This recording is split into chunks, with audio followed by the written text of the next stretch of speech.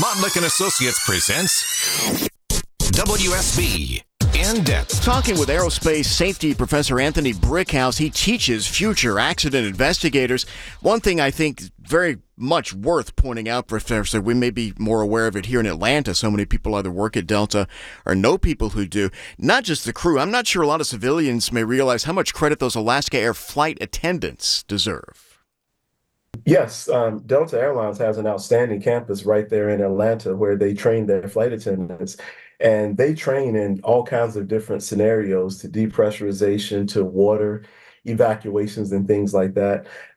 So the flying public, a lot of times when they look at flight attendants, they think they're there to serve us drinks and snacks. But the real role of a flight attendant is to be a safety person and to help take a negative situation into a positive situation. And that's what we saw Friday evening.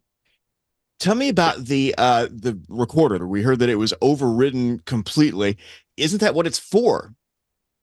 Well, airplanes typically have two boxes. You have the flight data recorder, which records 25 hours.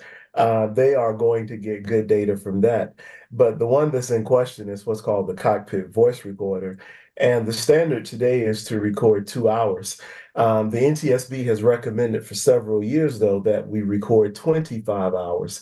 And from what I understand, they were not able to get any voice recordings from that device because what happens is it writes over itself.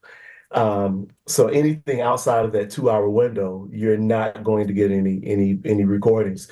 So this is just a good case in point, so to speak, that we need to up our standards and have 25 hours recording as opposed to just 2 hours. Is it overboard to ground the planes, or are you behind that?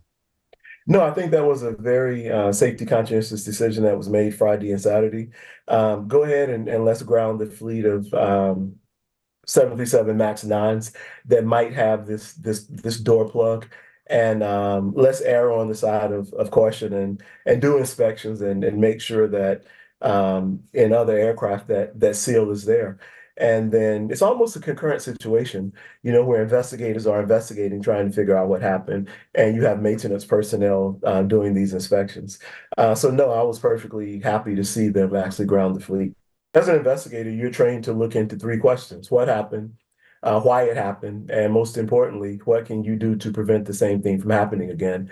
And that's going to be the focus of the NTSB. As for you and me, Anthony tells me, and I'm guilty of this too, nobody takes it very seriously, but he says, at least the next time you fly, pay attention to that safety briefing beforehand, and do keep your seatbelt fastened even while you're mid-flight.